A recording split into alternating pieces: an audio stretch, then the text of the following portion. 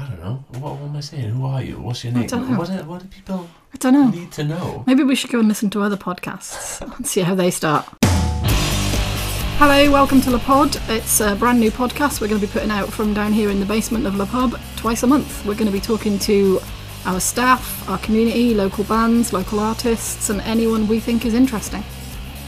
Yes, welcome to episode 7 of Le Pod. The first episode of a shiny and happy new year, 2021.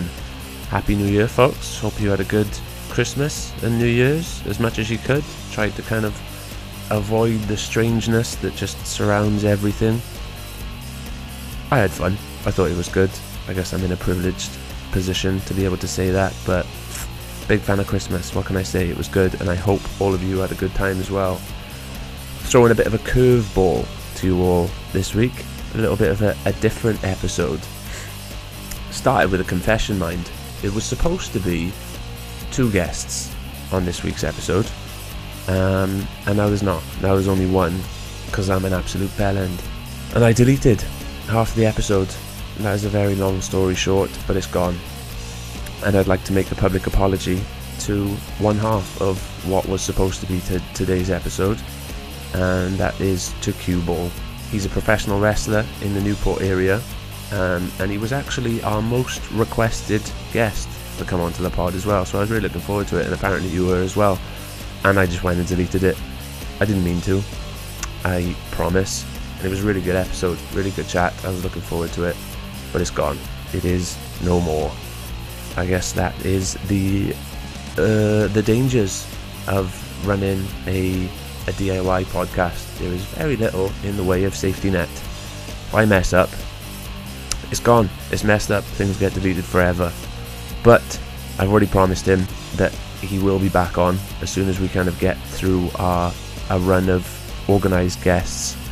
We will get around to him. And Cue Ball, if you're listening, I am sorry, and you will be on the pod as soon as possible.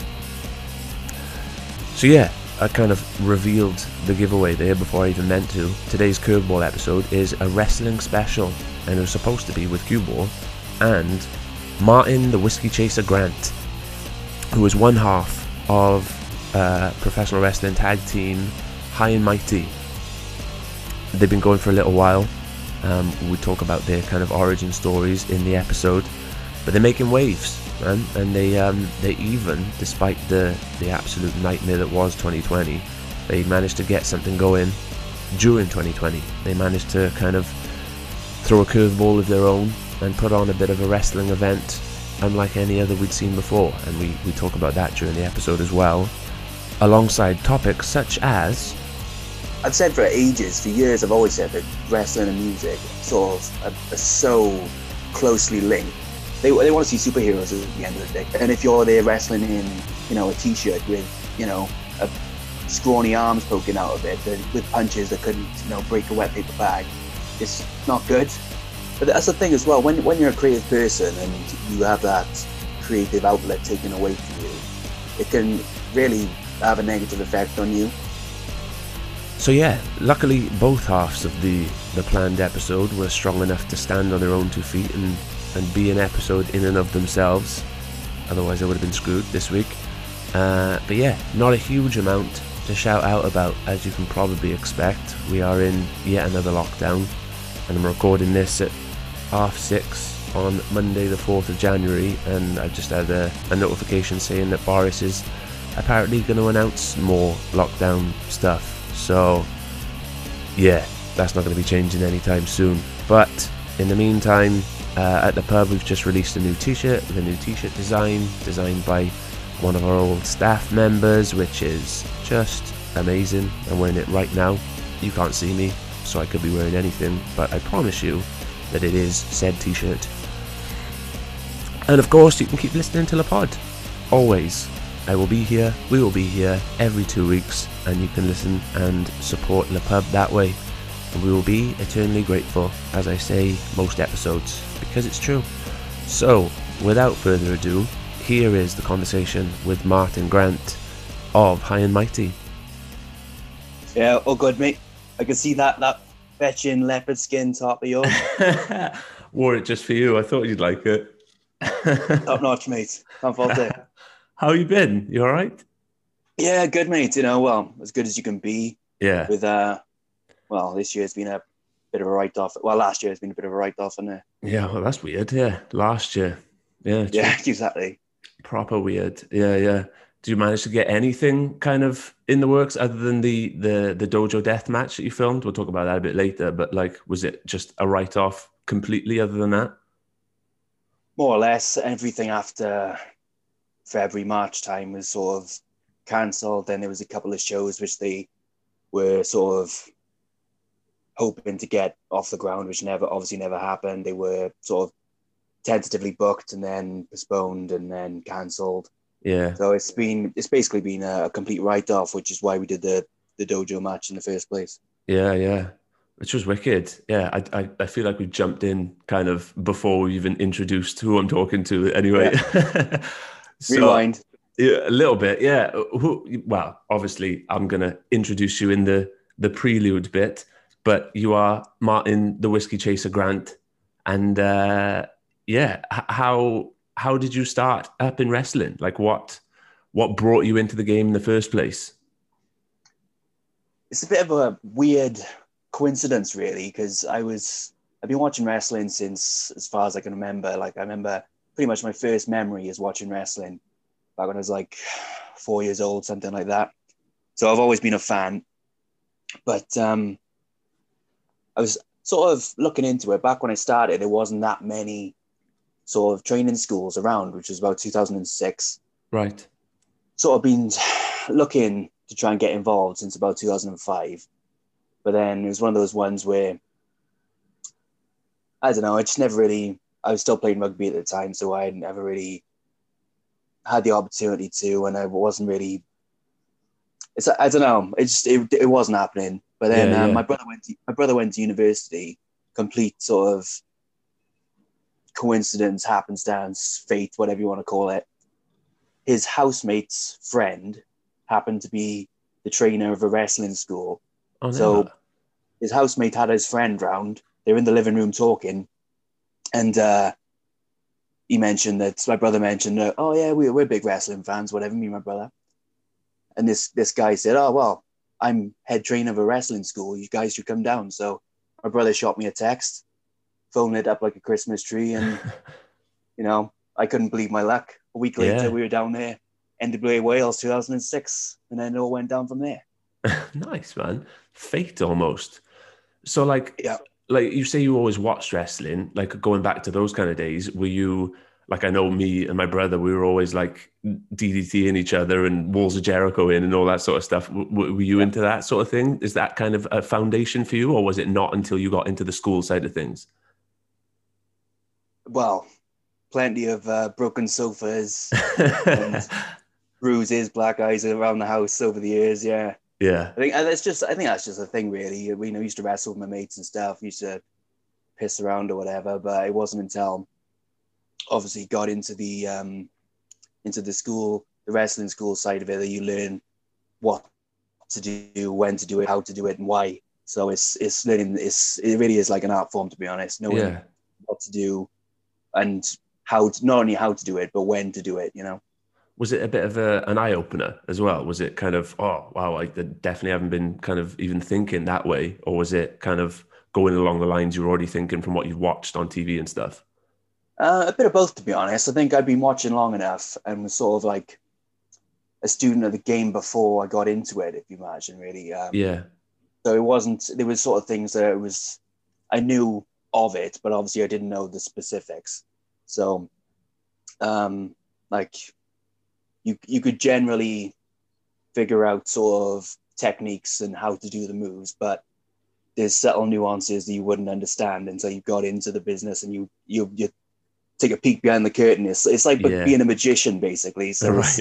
You learn how to do the tricks and you can't unsee it once you've seen it, sort of thing, you know. Changes it completely forever. Yeah, it does. Yeah, I get it. So kind of coming up to more of the present day in your wrestling career, you're part of a tag team. Would you say that is your kind of your primary vehicle of wrestling at the moment, as part of High and Mighty, or is there other stuff as well?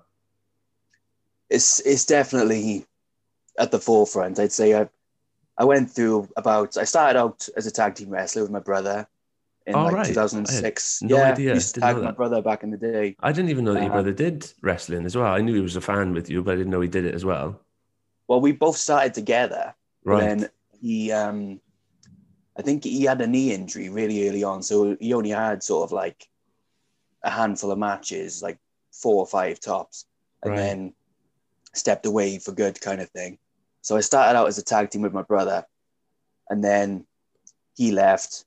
I tried convincing him to come back, and he wasn't having it. No. So I went solo for a bit then. I wrestled by myself up until about, I'd say from 2009 to about 2016. And then formed High and Mighty with Mark Daniels. And then that's been pretty much the sole focus ever since. Like we both still do singles matches and solo efforts, but it's all sort of geared towards pushing High and Mighty. Yeah. So what's kind of the formation story behind High and Mighty? How did that happen? Well, that was another weird one. I had, I think I just had hernia surgery. Okay. So I was like sitting on the sidelines, injured, and I couldn't really do much for about best part of 2 months.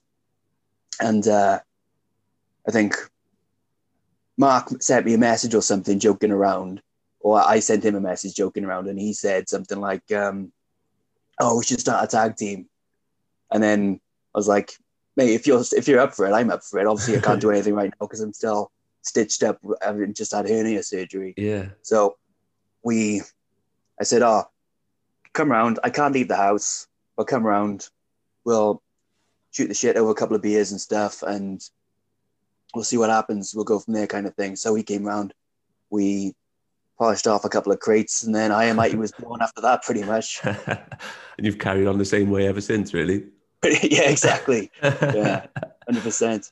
So going back to the dojo death match that we mentioned earlier, do you want to just kind of tell us what that is? Because just the title is intriguing enough. Like, explain what it's all about and how it went down and stuff. Before I get to that, I just thought, now, I've actually the name High and Mighty's got a good story behind it as well. Yeah, cool. We were going down to train one day, me and Mark. We used to train down a facility in Blackwood. We had a really good ring set up, but it's not there anymore. But I think at the time, the promotion we were working for wanted to call us Marty and Mark, like Marty M&M. And I thought, this is awful. It's, cringe-inducing. So I Sounds thought, like an 80s sitcom or something. it does, doesn't it? It really does. Yeah. But so we were driving down to training, and I said, "Oh, mate, we can't be going out as Marty and Mark. It just sounds like it's death before you even reach the curtain," kind of thing. Yeah. So I said, anything's better than that. Even something like, I don't know, High and Mighty, something like that's better than that. And then we were sort of like silent for about 10 seconds, looked at each other, went, "Why don't we just use that?" So we were High and Mighty from that point onwards then. Just a throwaway name from the top of the head, like. Yeah, so it works. Well, yeah, if it sticks, why not? And then that was that, and we kept it ever since. Which one's High and which one's Mighty? Do you fight over which one's which? Oh, we don't. So I think we've had a couple of matches before where the commentary has sort of said, "Oh, there's High. I guess he must be the high one." It's like it's all the double entendre. Yeah. So yeah, I suppose take it as you wish. Giving some material to the commentary team. Not bad. Yeah, exactly. Yeah. So the dojo death match then. Like, I've watched it and it's sick. Like, because you released it during lockdown, yeah? Yeah, we did, yeah. Yeah. September. It's tons of fun. Like, it's like, it made me laugh. It made me like kind of gripped at the same time. Like, it was wicked. Like, take us through like what it is and how it's gone and stuff. Well, that's another one. That was sort of the whole concept. Pretty much once it became evident that this whole coronavirus was going to be here to stay kind of thing, and shows weren't going to be back for a long time, I sort of came up with this idea of, oh, well, why don't we, if we can't have shows anymore, rather than waiting for shows to come back, why don't we be proactive and use the downtime positively? Still keep busy. It gives us something to do. Keeps us sane. Yeah, yeah. And it still keeps, it's still content for the fans if they want it. So we had, I was racking my brains of things to do, and it all stemmed from, I had this picture, this King Kong print All right. that I was going to throw out. And then I had an idea one day. I was doing weights. It was in the garage, and I was thinking, oh, wouldn't it be a great spot if somebody was in a match and they had that print smashed over their head and their head poked through the King Kong face? And then it was just like, I thought, hang on now. So it all sort of built from that one spot. So where that spot is in the match. Yeah, yeah. But so it sort of like backtracked then, and it grew and grew. And I went to Mark and I said, look, mate, why don't we do a match now, just between the two of us? We can spend weeks building up to it. We can have the promos, we can have the training montages and everything else, and it gives us something to aim towards and keep us occupied when we know that we're not going to be having any shows for a long, long time. Yeah, yeah. So that's what we did then. And so we already trained at this dojo, so that was the venue. And we thought, this is ideal. Had a rough idea of the story, how the match was going to go, and everything else just found the place then. Yeah. It was, it's longer than I expected. Like, it must have taken like a long time to film it all and get it all right. How long did it take? It took hours. It literally took hours. I'm sure it did. I think that was one, that was a night, I think it was like late August. We went down to the dojo. I think I was adamant it had to be filmed at night for continuity purposes, because I thought if it's in the day, you'll have the sun over here on one shot, the next shot it'll be dark or whatever. Yeah. So I thought, we got to film it once the sun goes down. So we did it from I think it took from 8 till, something like 8 till 2 or 8 till 1 a.m. Oh, never. And with all the stops and starts, we had to recharge the camera loads of times. We didn't do a lot of retakes for the actual wrestling and the matches, but just setting up all the shots took a lot of time. Yeah. Was it all one camera or did you have multiple? No, well, it was virtually all on one camera. Yeah. We did use a secondary camera for the initial wrestling part, which we used just to cut between.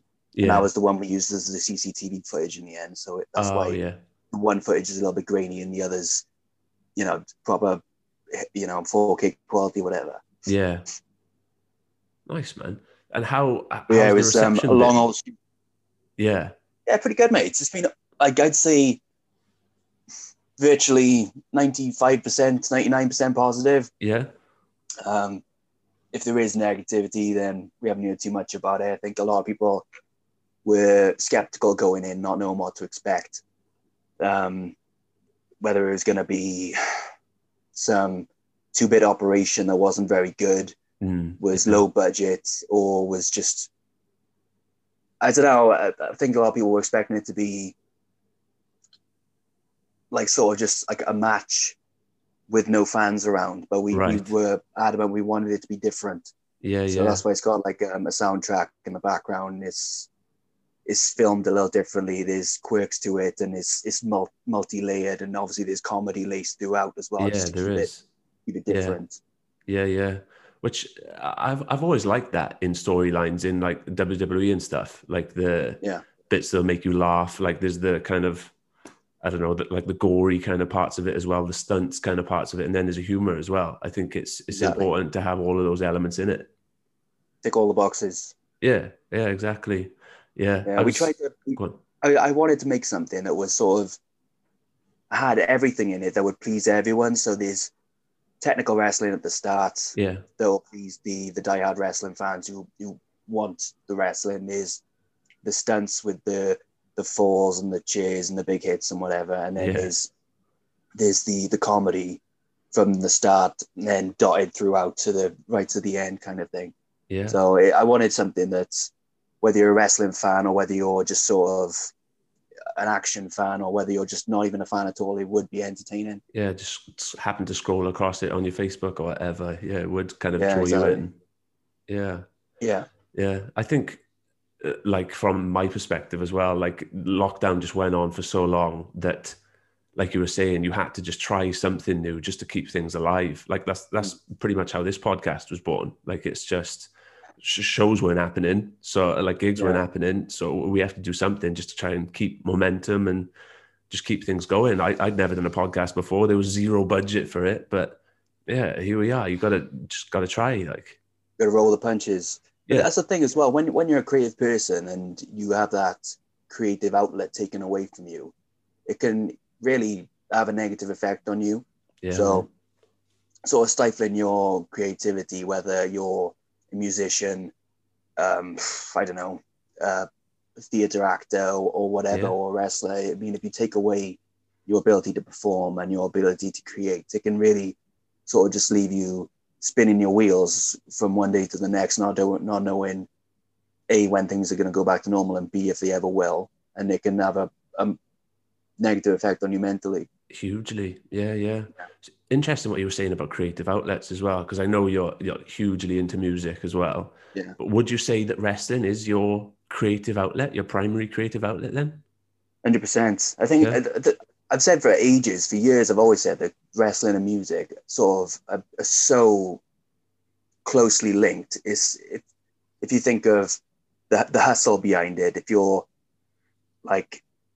a struggling band looking to make that break, or trying to get booked on a show, or trying to get booked at a venue, or even booked on a festival or whatever, it's so similar to being a wrestler trying to get booked on a show, trying to get booked on an event. Yeah.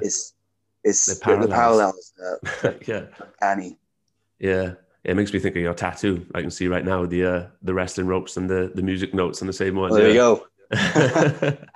They're not personified, but brought to life, I guess. Yeah. 100%. Yeah, it is crazy. Like I was before, because I did one wrestling interview with Cue Ball before this one, and obviously you as well. So kind of prepping myself, I watched The Wrestler. I know you rate it a lot. And even in that, there's huge crossovers with wrestling and music. Like it's, like they both kind of make the film.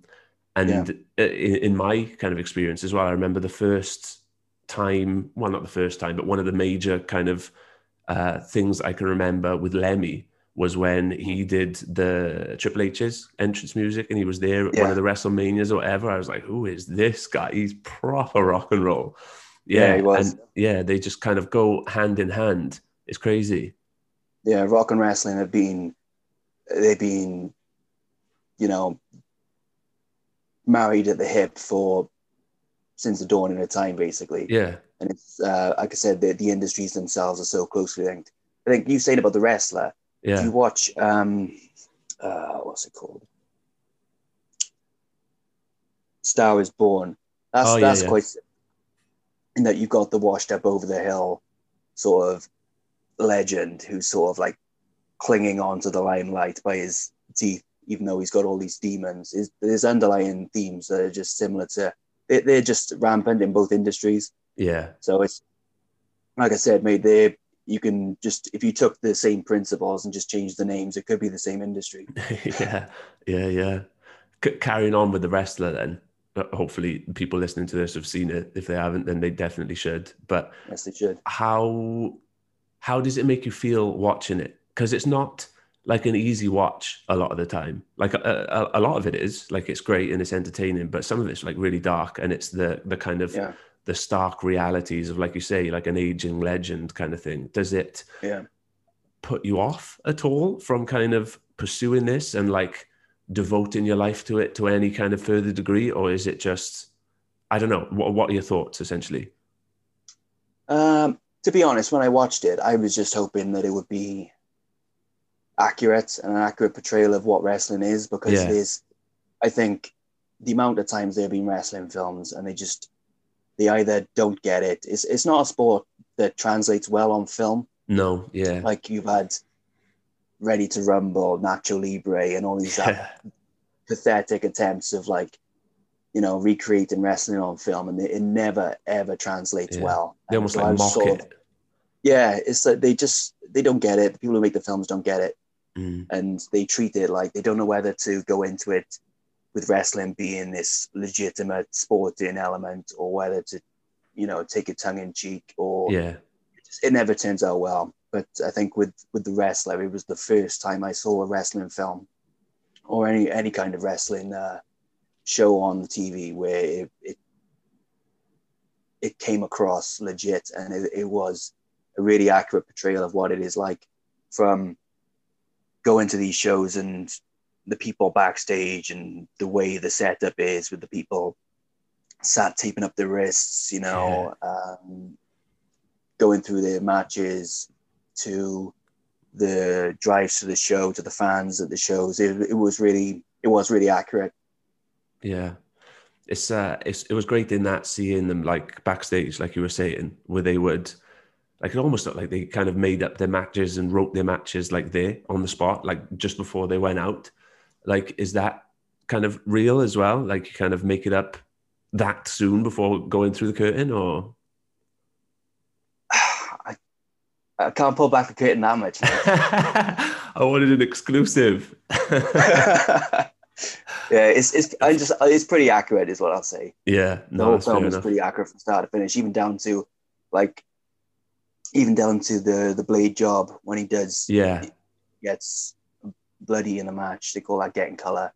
When he gets color, that is like pretty accurate. I think the whole film, to start to finish, is proper. Probably the closest you can get to a wrestling documentary on a silver screen as you will. It's that accurate. Highly recommended. Then we'll say 100%. that. Yeah, for sure. Do you know who was originally cast in Mickey Rourke's role? No idea. I can't imagine anyone else doing that role. Nicolas Cage. Oh, really? Seriously. Nicolas Cage. Yeah. I know you say it would be interesting to see. Yeah. Like, just from like a body type perspective, I'm like questioning that coal mine. That would be weird. I think half the reason he dropped out, don't quote me on this, but I remember reading that he had concerns that he wouldn't be able to get the physique of a wrestler, because he went to a couple of shows, done some research, and he was just like, look, this role isn't for me, sort of thing. Yeah. And I don't know whether Mickey Rourke was the first choice and they couldn't get him initially, and they pivoted to Nicolas Cage or whatever, but luckily it ended up with Rourke because he was the ideal for the role in the end. Yeah. And he did a good job. It was a bit of a game changer for him as well, wasn't it? He was kind of lapsing into obscurity before that, and then that just kind of brought him straight back into the limelight. Yeah, robbed of the Oscar that year, mate. Yeah, did he not win it? I thought he did. No, I think he won the Golden Globe or the BAFTA or something, but he lost out to Sean Penn with Milk. Each to their own, I guess, isn't it? Yeah, you got ripped off big time. So we touched on physique there, Nicolas Cage. Kind of putting it bluntly and honestly, you're pretty freaking jacked. Like, you clearly work on your physique.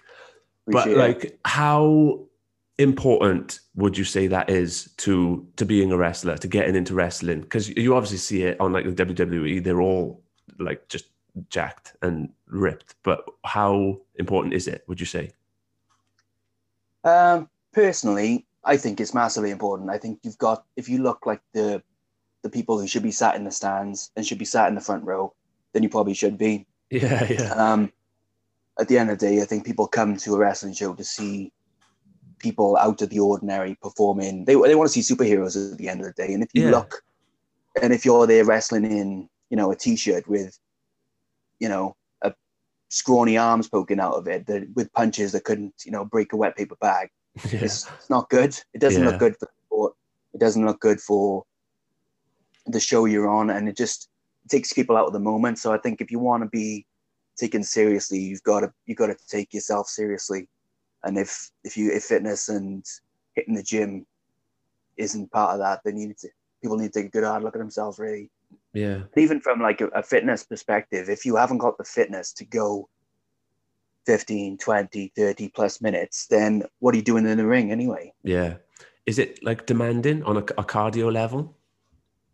It can be, yeah. I mean, you can pace yourself, but if you're, there's been a few times where you're in the ring and you're going hell for leather, and obviously the pace picks up and drops and picks up and drops throughout the match based on how a match is structured. But you need to be able to last cardiovascularly, and if you can't, then you can be in for a rough ride when you hit the wall. Yeah, I'm sure. But even from a safety perspective, if you're not strong enough to lift someone, like I've been in matches before when someone has wanted to do a move, like say for example, I don't know, a T-bone suplex, Yeah, or even a standard body slam. If somebody wants to do a body slam and they're not physically strong enough to lift you, that's dangerous in itself, and they're that's not only interesting. putting themselves at risk, they're putting you at risk by trying a move which they're physically not capable of doing. So I Yeah, think fitness and training and strength and power, all facets of it, is really important, even outside of aesthetics. yeah. That makes sense. I never thought of the safety aspect of it before. Yeah.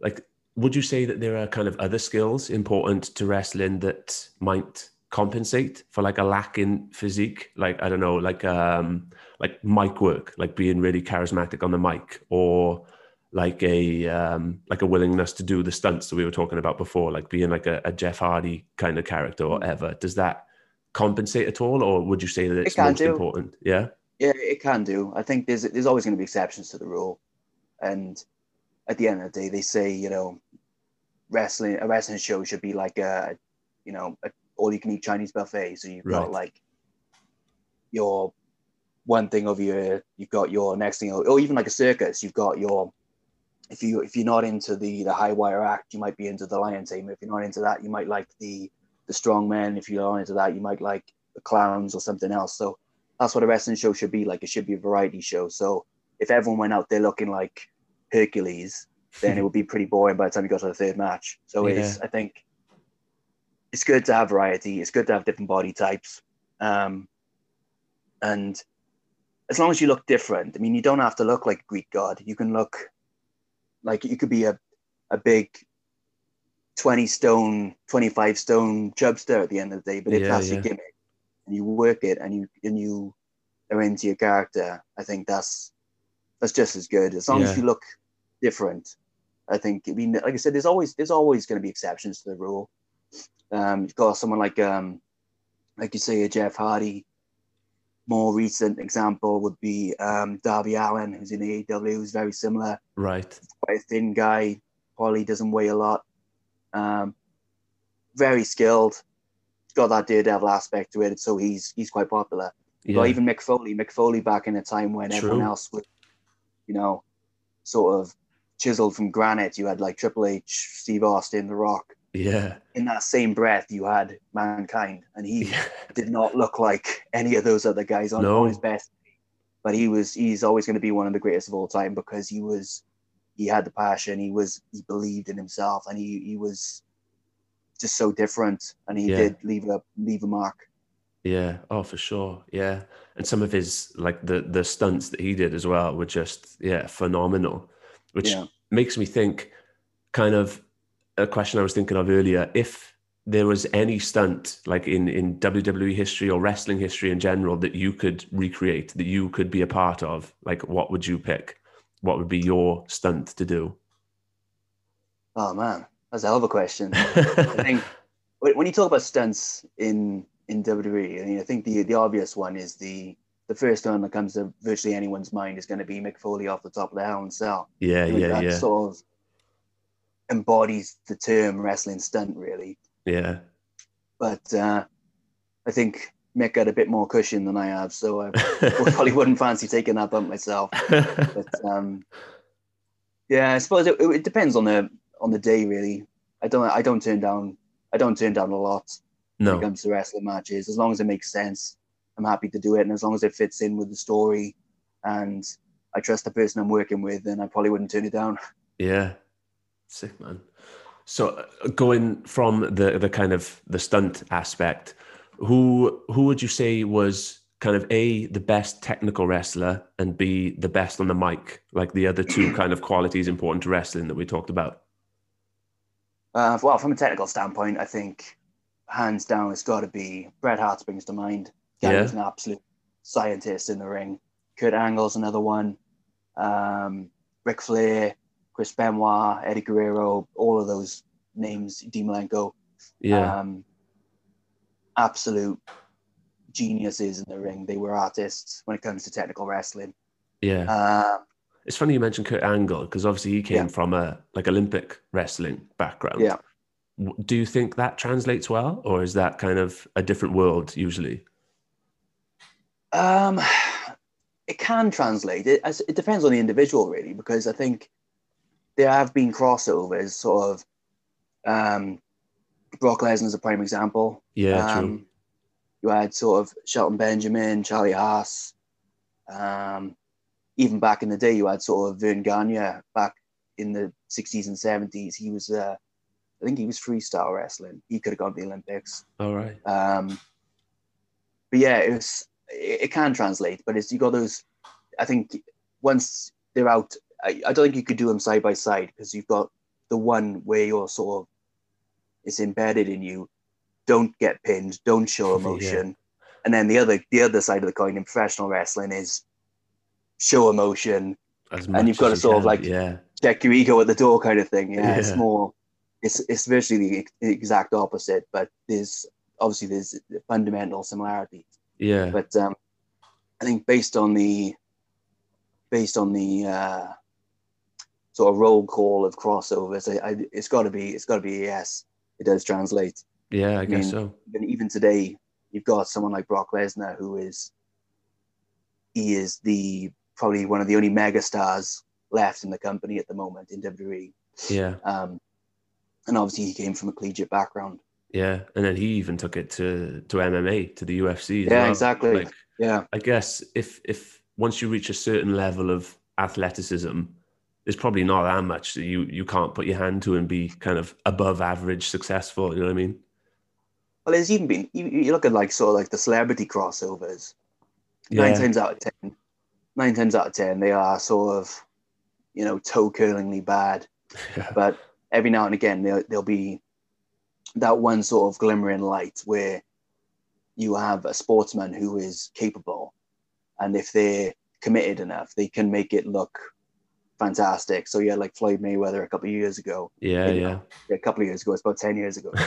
But Time flies. He had a really good effort. History's been dotted with athletes who popped up every now and again who've done a really good job of not making a mockery of it.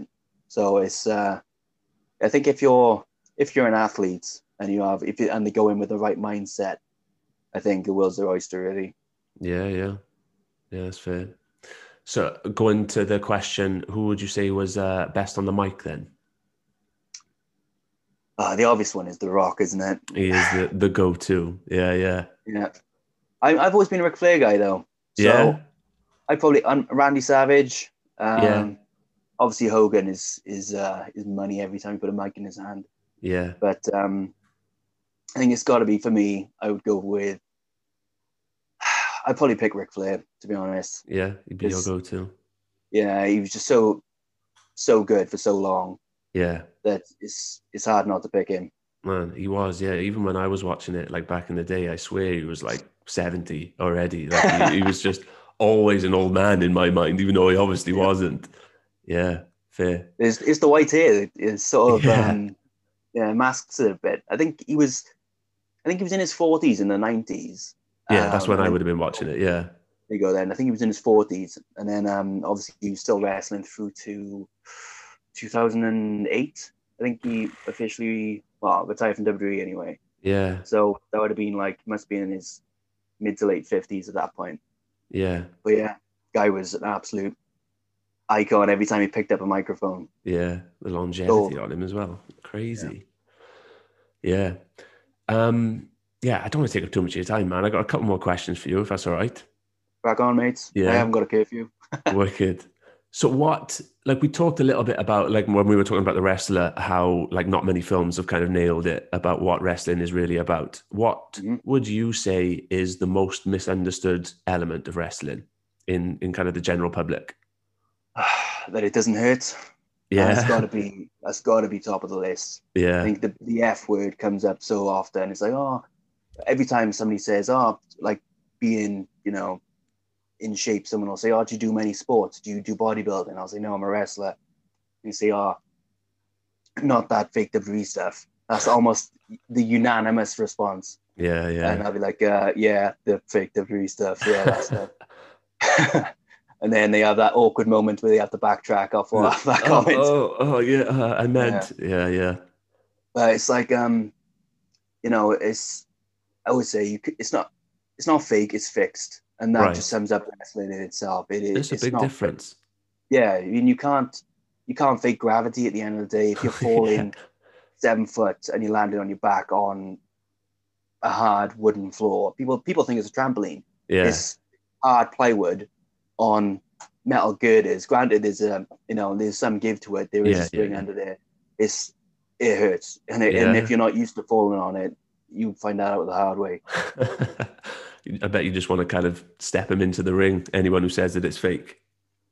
Weirdly enough, I remember the first time my mum came and watched me wrestle. I think I was like probably the first year I was in wrestling. After the show had finished, she came up and sort of pushed down on the ring just out of curiosity, and she was like, "Oh, it's actually really hard, isn't it?" Yeah, it is. It really is. But people don't understand. So I'd say that biggest misconception is that it doesn't hurt. Yeah. So that's what we want to educate people on. That fixed, not fake, and then it does actually hurt. You can't fake gravity. Take that one home. Yeah. Take home. Have you ever like you were saying then, you gave that scenario where people were like, "Oh, you into the fake WWE stuff." Did you ever go through a time where, like, was there any like source of like shame or embarrassment about saying like what you're into, or have you always just kind of, "No, this is what I do. I'm proud of it"? It's a funny one, that is. I think a lot of wrestling fans sort of go through a period in their lives where they're sort of like a little bit gun shy about saying whether they are a wrestling fan or not. But I never had that. I was always, I've been into wrestling since I was 4. It's my oldest memory. It's what I love, and I've been, hard and steadfast about it ever since I was 4 years old. Really, it's like, this is cool. I think it's cool. If you don't think it's cool, then go F yourself. But I think even from like a worker's point of view, I think coming out and telling people, "Oh yeah, I do professional wrestling," or whatever. Yeah. People 9 times out of 10, once you get over that hurdle of, I do the fake WWE stuff, they are more interested than anything else. And then there's like a reel of 100 questions to follow. And I think most of the time I don't tell people until they ask or whatever. It's not something that, I'll come out and be wearing as a badge of honor and tell everyone that walks past on the street. But if somebody does ask me and then it comes up in conversation or whatever, that is generally, you'll have the automatic response of the fake WWE stuff. And then once you tell them, it's followed up with a ream of questions of curiosity, and people find it quite interesting. Yeah. It's funny, like, even when I was a kid, like properly younger, into like collecting like sticker books and stuff like that, I had all like the wrestling sticker books, and it got to a stage got to the stage in school where other people kind of gravitated towards the FIFA sticker books. Yeah.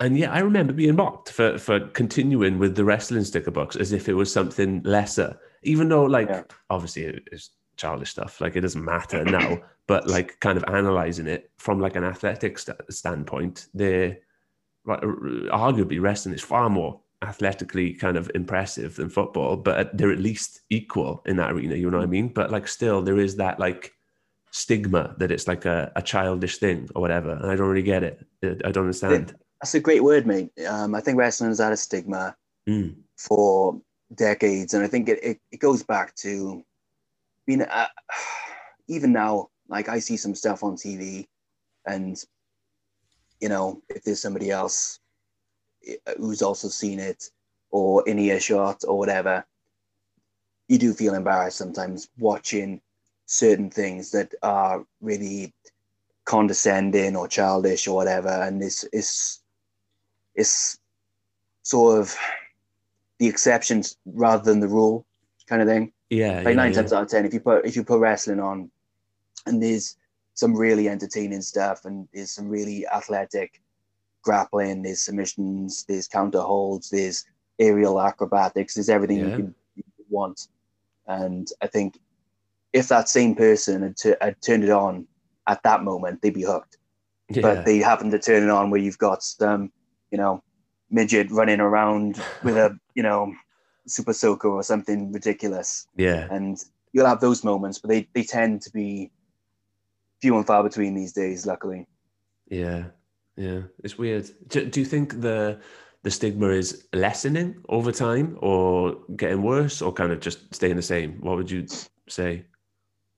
I think it's lessening, I'd say. I think it's become a little bit more accepted over time. Yeah. I think from a British perspective, it's sort of the Big Daddy era of wrestling fan is sort of dying out or becoming less, and it's becoming more of a generational thing where obviously I grew up watching early 90s wrestling all the way through the 90s. Yeah. There wasn't much British wrestling, if any, on TV. No, so my only exposure to professional wrestling as a youngster was, your Bret Harts, your Shawn Michaels, Sting, and all the rest of them, as opposed to Big Daddy and Giant Haystacks, who, it's that sort of generation is growing older now, and maybe they've grown out of wrestling or whatever. And I think wrestling as a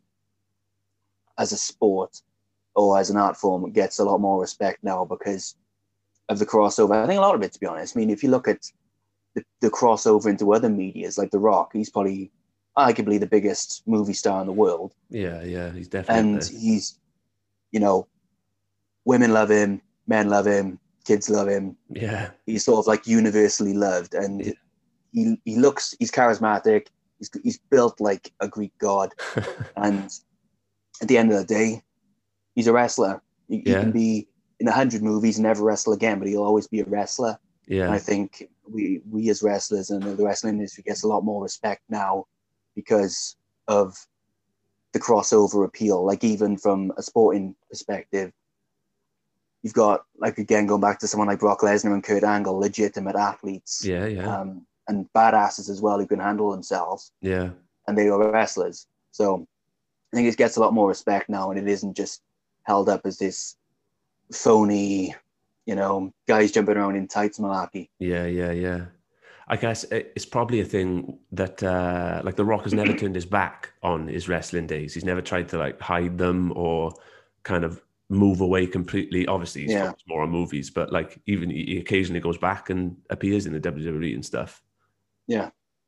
So I think he went through a stage. I think when he first crossed over, he had, like, I think his agent at the time wanted him to distance himself. So that was when he first started going by Dwayne Johnson. Yeah. And he was no longer The Rock and stuff. And he lost a lot of weight. He was taking really sort of roles that were outside the box, like the Tooth Fairy and all that stuff.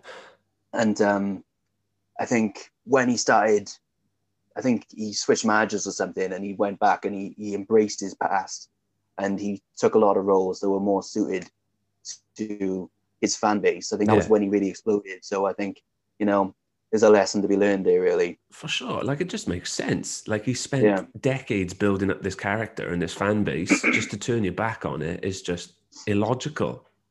100%. Yeah. Mental.